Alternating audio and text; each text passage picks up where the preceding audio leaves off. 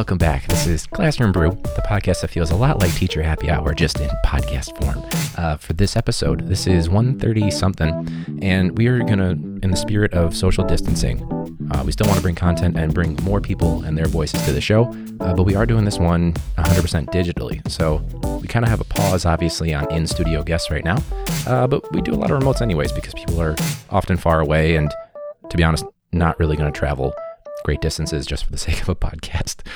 More power to them if they want to, of course. So on this episode, we have Leo, and I'll post all his stuff, his handle, if he is okay with that, when we actually do the promo for this episode. But we've actually been talking on Instagram for a while, and he's a big supporter of the show. Really love hearing from him. And I don't want to say too much because I want to give him a chance to kind of introduce himself and get used to the podcast space. So as a quick heads up, the one bad thing about remote recording is that sometimes there's a little bit of delay or lag time depending on how far it's sending it over. So if you hear a little bit of interference, that's what it is about. I know I validate a lot when I talk with people. I say, yep, because it's a habit. Like I'm engaging with what they're saying. I'm actively listening. So sometimes it cuts out the audio. I'm going to try to do my best not to do that so much so that it doesn't interfere with what Leo has to say.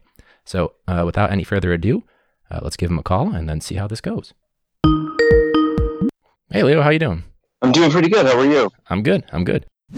I guess for your level of comfort, of course, with anonymity, a little bit of background, where you teach, what you teach. We'll dive. We got a lot going on with all this Corona, COVID stuff going on, but a little bit of background for everybody listening in. Sure. So I teach in Wisconsin. I'm a special education teacher. I teach the 4th and 5th grade level. I'm in a very nice district. I'm in a very good school. This is a change from the beginning of my career when I was working with the rural poor, which is actually mirrors what happens with urban poor.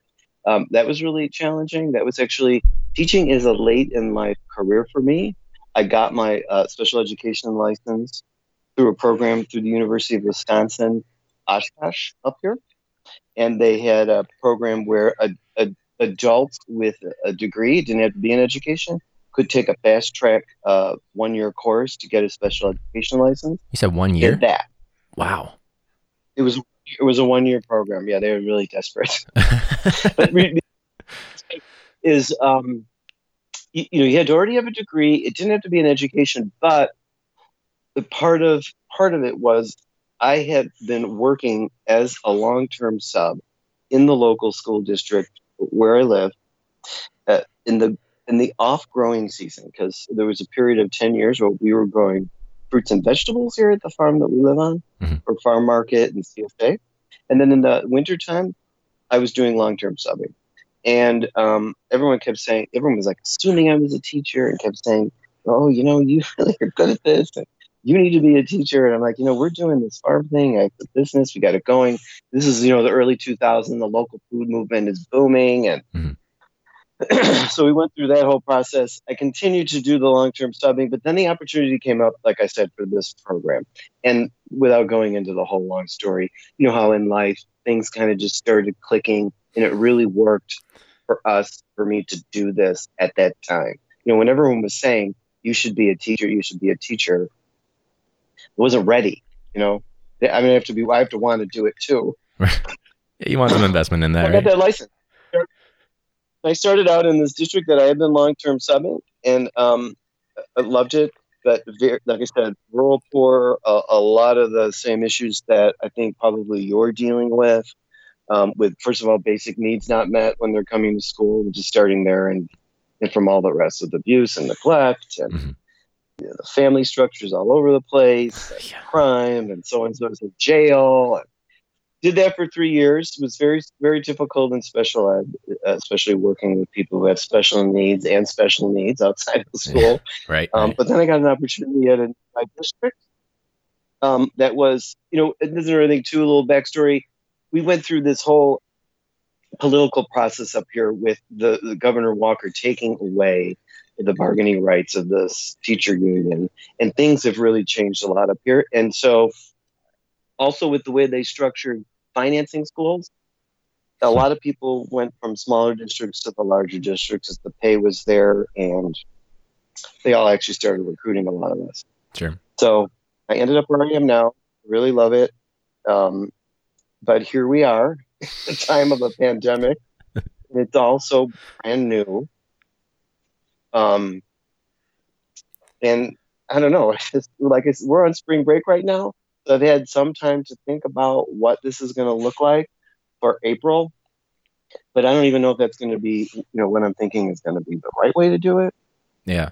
Um, Well, and none of us seem to really know what's going on. Like we have leaders, we have people that are just first, second, third, fourth, or even veteran teachers that like it's very unprecedented where this is, especially like you were mentioning that you guys are set up with some technology, but even with that infrastructure, people are still like, well, we're not 100% sure what to do yet. But when you found out, like, when are you guys closed up to, like, physically closed up till? So we had a Friday, the governor declared that the schools would be closed the following Wednesday, which is like week before last. So we had the weekend to think about that, but they were giving the districts in the state here, knowing that many of the rural districts way up north don't have connectivity and things like that, and would have to figure out something else. Right. You had Monday and Tuesday to figure it out. But as the weekend progressed, it was become more and more obvious. This is like more serious. And then I'm thinking to myself, why are we all getting together, students and teachers, on Monday? It didn't make any sense. It sounds dangerous. Right. And meanwhile, the toll that weekend was climbing here. At the time, we were just in the 30s of infected people. Now we're pushing 600 in like 8 days. But anyways, so we did go back that Monday, and we had kids. It was very distracting, of course. Yeah. No one's going to be focused on that day. No, and we really were focused on preparing the kids to not be in school because we knew we'd just be there Monday and Tuesday. But I think the district started to think about it, and then on Monday at 2:30, just before school's supposed to end, they make an announcement that the children would not be coming to school the next day. Oh, wow. But that we had to report to school. So we're like, and then, of course, it's very last minute. You're in class, you get this announcement. Of course, the kids hear it and they're like, oh, but not really too, because elementary, and some of them, they want to be there. In any event, that was the end of that day. We came back on Tuesday. We had some emails that we were to stay in our rooms, work on our DLD. That's what we call it. It is the acronym for Digital Learning Days. And we need more acronyms. And that's what I. Yes, they said, stay 6 feet apart from each other, just work in your room, this and that. And then it started being like more emotional than I really was prepared for. Again, like you keep saying, this is new, it's unprecedented. And I started putting together an email to just kind of explain to the parents what Wednesday and Thursday and Friday were going to look like. Because we had the spring break coming up, and I wanted to have it just, let's focus on the next 3 days. Then we have a spring break, and then we'll figure out how this is going to look afterward.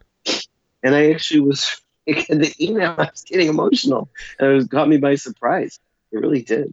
Did you get any parent response that was like surprising, or like anyone that was like, were they mostly supportive? Were they? Well, for me, I haven't gotten any response from anybody, especially parents. But what was the reception like for your chance to, or your opportunity to reach out to them and kind of offer some insight? I got very positive, like way over the top positive. Okay. One of the emails was so complimentary that I literally forwarded to the principal, and I said, please put this in my file, because it was, I'm a special ed teacher. I deal not just with learning, but also behaviors. A complicated situation with a family and a student that was not going well for the first half of the year and had turned into something more successful. But I got things like, you're a blessing in the email. Nice. That's nice. It's a good feeling. It was a very nice feeling. And another parent also was like, hang in there, just keep in contact with us. We understand this is new. And I think that's my principal warned us. She said she felt like last week at the end of the week, we're going to get a lot of sympathy and support. But as the time goes on, and the kids have been home a while, she's wondering how this is going to really look, Right. and what we're going to be hearing. I did have first initially also a frustrated parent who just didn't understand the technology. She actually even contacted administration, who contacted my principal, who got to me. And all it really was is mom didn't know how to use the app and the iPad. And it was a simple thing, but the iPad, the keyboard wasn't popping up, so you can't do shit. Oh, okay. So I actually did Google Hangout with her and walked her through it, and she was nice. Just so relieved. Yeah, that's awesome. That's my pure connection. I feel like I'd be worried because you're really, especially if you're the first point of contact, like good or bad, they're going to come to you first, which I guess that explains, I mean, you've got the good reception at least, but it sounds like she was pretty positive and open to it, especially if you went above and beyond with that. So that's good. It's a good start. Yes, and I explained to her, I said, this is what I explained to her. I said, you know what? Your daughter is an IEP, and so, the individualized educational plan that I usually do is not really going to be possible. But I said, I want you to understand that what I'm doing now with phoning you and doing this meeting is part of her individualized, learning plan. I think I said to her, let's continue to do this and try to individualize her learning for her. And mom seems to be into that. So that was a good thing. That was a positive thing. Yeah, it probably forces you to get really creative too with your IEPs. Like if you're talking about like the accommodations, and you're writing it during a literally 100%, we're moving to digital for the foreseeable future. You probably have to get super creative. What's the expectation though for let's say you're the provider that you're in there for whatever the class is, and they have an accommodation for an additional 3 to 4 minutes every single day. How might you adjust that then for this new digital age when we don't know necessarily the technological access? Brian, it's a good question. I don't really know what we're going to do or what they're going to expect from us, because I do have it specific. Like I have it where I actually have a couple of kids where I go into the classroom and support them. Like when you get into a little bit upper grades, and maybe you have people come in your room where like the student needs help just taking the notes and being organized and being able to follow along. So I have a student I do that for, and I can't do that, and he still has to do that math work that I support him for. So what's that looking like at home? And again, like I told you before, we're expecting parents to do things that a team of us do for the kids now. Right. Which is an issue too for them, but there's really nothing we can do. So I'm also a little bit, this is kind of jetting out from the subject, but I'm also waiting for, I don't want to say waiting for, I'm worried that we might also get those fucking teachers aren't working and getting paid and they're really doing nothing. Right. And why are we paying them? My kid is not really learning. I hope that doesn't happen, but that's going to be, that would be a weird situation to be in if we start getting that, because what are they going to do? Oh. Well, and like you said, your admin was saying like, oh yeah, the reception's good right now, but wait till week 2 and 3 and 4. Yeah. And you're like, oh God. And again, you're the first line of defense. Yes. And this is another thing too. Your first line of defense point is really interesting. And I'm also learning, I'm not just, it's not just me and the student. It's me and the student and the parent now. Right. And I have to really parent help the student. And then I really have to help both of them to be able to work together. And then also, there's an adult in between my students and I. And I'm wondering what that's going to look like. That hasn't been anything, but I mean, when you're doing lessons, and especially when a parent walks into a lesson or into a unit, it may not really make sense, that piece or two that you're reading or this activity that you're doing, but just trust me, it's part of a larger picture of things that we did. Right. Now you got to have this meta conversation with them. Yes. So, maybe I'll go there. I don't know. It has not happened yet. But like I told you earlier, I just am thinking about all these things about what this is going to look like. Like we were talking about earlier, is what's next year going to look like if we really all are out at the end of the year and all our students missed their last quarter, right, the previous year. You do history? You're a history teacher? I do social studies, yeah. Right? Social studies, yeah. So there'd be parts of the social studies units that you're seventh grade? No, I do high school, seventh and actually. eighth grade? I've got High school. 10th, 11th, and 12th. Mostly 10. Okay. All right. Yeah, so you're going to have kids who didn't have exposure. I mean, do your students have exposure to some of the stuff that you end up picking up in the beginning of the year? Do they have that at the end of the quarter? You previous? mean like skill-based or like resource-based? Well, probably both, but probably mostly like skill-based and what you're looking for them to do when they begin the following year. Those are the things I'm thinking about. Are they going to really just be ready? Right. Well, and especially because most of them, like my current group of, let's just take the sophomores for example. Every year it feels like they're getting further and further behind. So like my first group of sophomores that I had when I first started teaching, they could all write, they were just lazy. Then my second group, they were hard workers, but they kind of struggle with writing. Now this year's group, they struggle with reading and writing. So it's like, I'm going all the way back. Like you asked the question, like, are you doing like 7th grade? And sometimes it feels like I'm doing 5th grade, 6th grade stuff because they're just so low, which is scary because reading. Well, and now that first group of sophomores I had, they're graduating this year. So it's like, well, they lost out because this is our second work stoppage that we've had. We lost almost a month because of the strike, and now we're losing it because of COVID. Yeah. Oh my God, I didn't even think about that. This is not a good year for kids. Maybe it is. Yeah, I totally forgot about that. Yeah, I remember you saying too, you have a lot of students who actually really probably should qualify for special ed, but are not for some reason. If they were any other school or any other district, they would for sure be in SPED classes or at least co-taught classes. But for our group, they're in like honors classes. Like truly, like that's the curve we have. That's really hard. That's hard for you because like you said, it slows you down.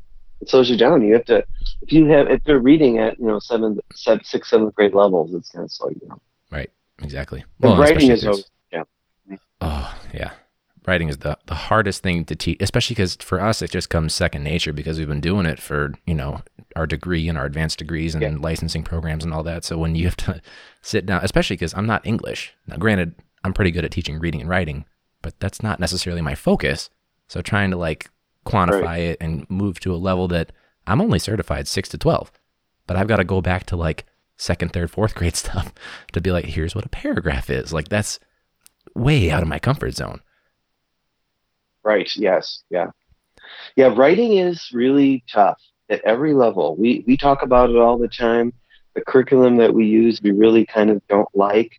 And I agree with what you said. I write IEPs. I write things for school all the time. It really does come naturally to me.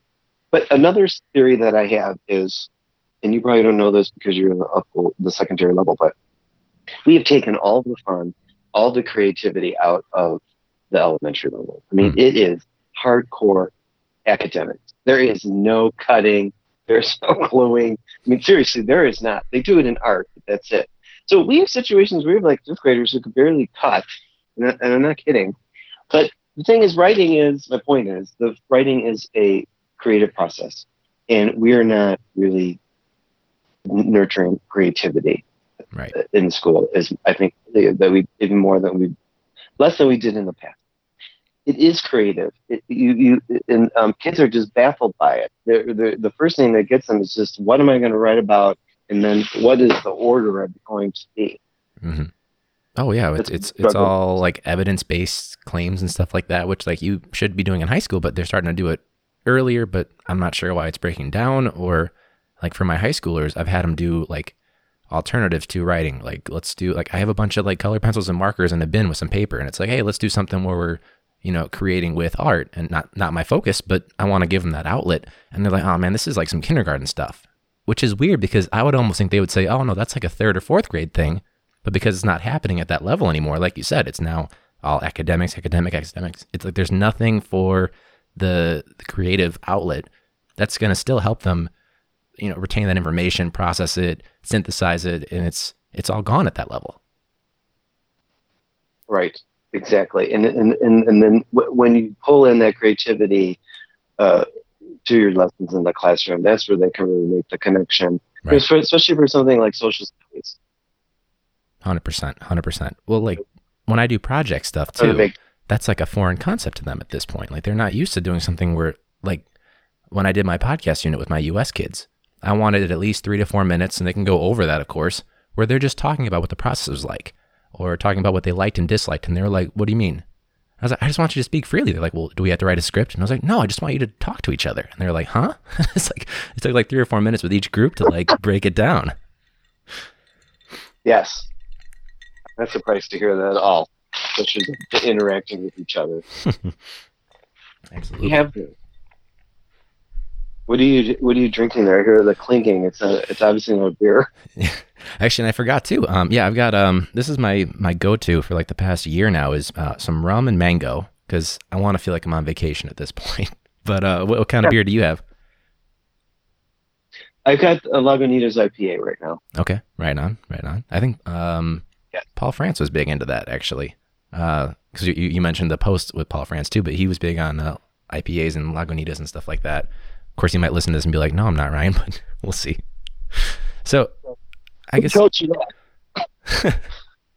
So I guess back to, because if you're also doing case managing stuff with writing like service provider stuff for writing IEPs, what's the expectation with your deadlines? Like I had an IEP meeting that I was going to attend, because we do that as gen ed teachers as well, and I had like 3 that were supposed to happen in the past week, and like when we found out we were like closed or canceled, I was like, I put maybe on all my Google Calendar things, because like we might be back by then, but now they've come and gone. So as someone that's writing the IEP, what's the expectation for you with that deadline? I have to keep the date and stick to the deadline, and I have to have the meeting as if we were in school, but I'll have to do it through Google Hangout. And like I said earlier, at the time I thought, if I have a parent who's a little bit leery of the technology, maybe I'll go to the app building and sit with them with my laptop and meet with all the other people. But I don't think that's going to be possible.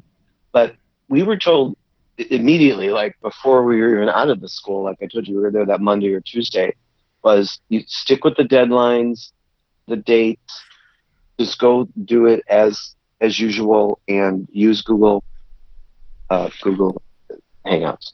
Wow. And so that's what I'm going to do now. I haven't had one yet. I've been practicing them just to make sure, like I've got it all down, like pulling the document up and stuff. I don't know if you ever use Google Hangout.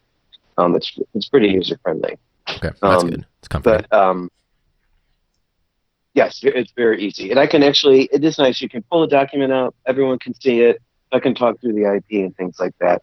But we are to comply with the date. And they said that they didn't want to get into any legal trouble with IEPs expiring, or yes, you are legally the general ed teacher is supposed to be at the meeting. So if you were not, I wonder if they went ahead with it and just made an exception. You didn't hear anything though? No, I got nothing. And usually it's someone that's really on top of stuff too, but I haven't heard anything. So it was supposed to be a few days ago.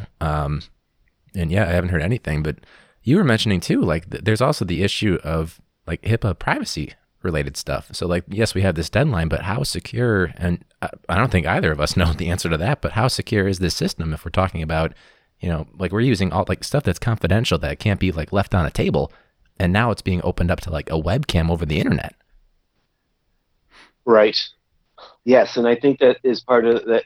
I think that they're looking at that now, our districts, and I'm just waiting to get some direction, something new. I feel like some of the directives should have changed because we have this new order where we really are not supposed to leave the house. So that should be able to make things, I don't know, more doable. But that doesn't really change the law. So I have not heard anything. But what you're talking about is a really big issue for sure. Yeah, absolutely. Well, and I guess as a nice way to wrap up, you mentioned that you saw a post from Paul France, and so, well, actually, do you want to tell us a little bit about the post, because he posts a lot of great stuff. He's been on the podcast before. I want him to start his own podcast as well, because I think he's got a lot to offer. But what was that post that it spoke to you? Well, there was one small one first that I saw where he started with, before anyone was, stay TF home, which is really funny because people were not getting it. I mean, people still are not getting the stay at home thing. Right. But that was actually really funny. What he said is, you don't have to know what you're doing. And that is how I felt last week when I had the 3 days of the digital learning, because there were glitches, with the technology, and I wasn't really sure, through email, how to really help someone who doesn't even really know how to use the technology. And it just was really not making me feel good as a teacher. I did not feel like I knew what I was doing. And I don't usually feel like that. Do you? Oh God, I mean, do you usually feel like that at school? And I'm only in year 3, and I already have my own groove that I've got going on. But it's almost like you mentioned, you did a 1-year teacher prep program. This is basically like learning to teach, like you're self-teaching yourself in less than like 1 day to get ready for this whole new format, where it's like none of us have really done this. Like maybe there's a handful that have blended learning, but we're all first-year teachers in this instance. I really think so, and that kind of just, I happened to see that when he posted that right when I was just scrolling through it, not feeling good, and I'm like, you know what, he's right, and everyone else is like this, and we don't all, we're not all connecting as much as we're all in the same building, so we can't really be, sometimes just going down the hall to find out that someone else also really is struggling with something too and has the same issue. You thought you were the only one, and it makes you, then you can talk about it, and it just gives you some sort of comfort, and that collaboration really support you. But, it's going to be a lot of days where I'm just here. I mean, literally way out here in the middle of 65 acres, Wisconsin, and I've got my laptop and my phone and my lessons, and I'm ready to go and just see what happens. I'm just going to try my, and I am, actually doing this with you is part of me branching out and doing something new that I never did before. Because I know we kind of talked about doing this in the past, and not that I wasn't really up for it, but it's like, well, I don't have a lot of time type of a thing. Right. We can't say I don't have time anymore. That's not an excuse. Of course, say, I'm so going to call you. I've been so busy. You weren't so busy. Of course, you've got a lot more on your plate with IEPs, but like you said, we're all just trying to do our best and do something to make some sort of an impact, so we're not just dead in the water. Yes, I think that we all get to try and make our best effort, and then just write this year off as what it is, and then we'll get right back. Next year, I think, I mean, we don't know, but I really don't think we're going to still be going through this by September. That's a whole other level of disaster. But I sincerely hope you're right. Yeah, I mean, I can't imagine that. But we do need other states to be closing down. I think that there's why Texas and Florida are not shut down. Not, I shouldn't say shut down, but stay at home. Right. How many are right now? Like, how many are stay at home at this point? I think I want to say, I want to say 30. I've heard 30. Okay. I recognize that a lot of the states, this is not real political, the team political.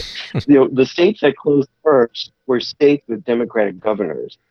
And we still have, especially the 6 most populous states are California, New York, Illinois, Florida, Texas, and Pennsylvania.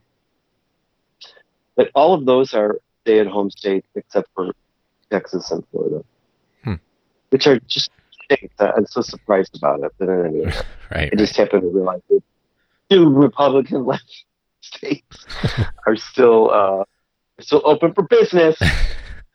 No surprise.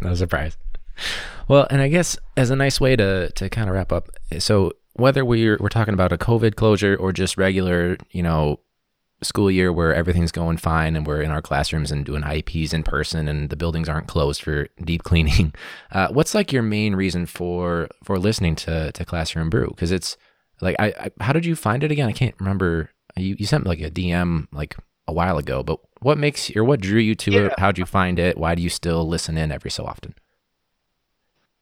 So, of course, I'm from Chicago, and I don't know how. I actually don't remember the genesis of realizing like that you were from Chicago and what this was. Of course, I love beer. I live in Wisconsin. In general, I usually like locally brewed beers, and that I went with the Lagunitas today. But my point is really that I have a 40-minute commute because I live out in the country. My 40-minute commute is nothing like maybe yours if you have one. It's just country roads, and I'm right to school. But like I was saying earlier in the conversation, I had a situation with a student with behaviors that did not go well right away, and it really kind of knocked me off my rocker because usually it's something that I could get to and fix, and what I was doing wasn't working, and I was so stressed out. And starting the school year out like that is not good. And then I'm like, you know what? I'm going to quit listening. Well, first of all, I said I'm going to quit listening to NPR because it makes me angry in the car. I need some listening alternatives. Like I'm going to do a podcast. I do like listening to a lot of news, but I got to get away from that. And I found yours, and and it had that Chicago connection, and I like the beer connection, and I like your attitude and your focus. Even your voice is nice. Your voice is you have to have a good voice for this. I appreciate it. And so I listen to it in the car on the way home or on the way to school, and it really helps me out. And it's about school, but then it's not, and it's kind of silly like I am, but then you also bring up a lot of really great focuses and subjects that get me thinking. Well, thank you. I appreciate that. That's what I listened to on a bonus episode, my pilot episode, which was just cringy, but that was, I think, when I first started out the whole point. So I'm glad it's reaching somebody, which is great.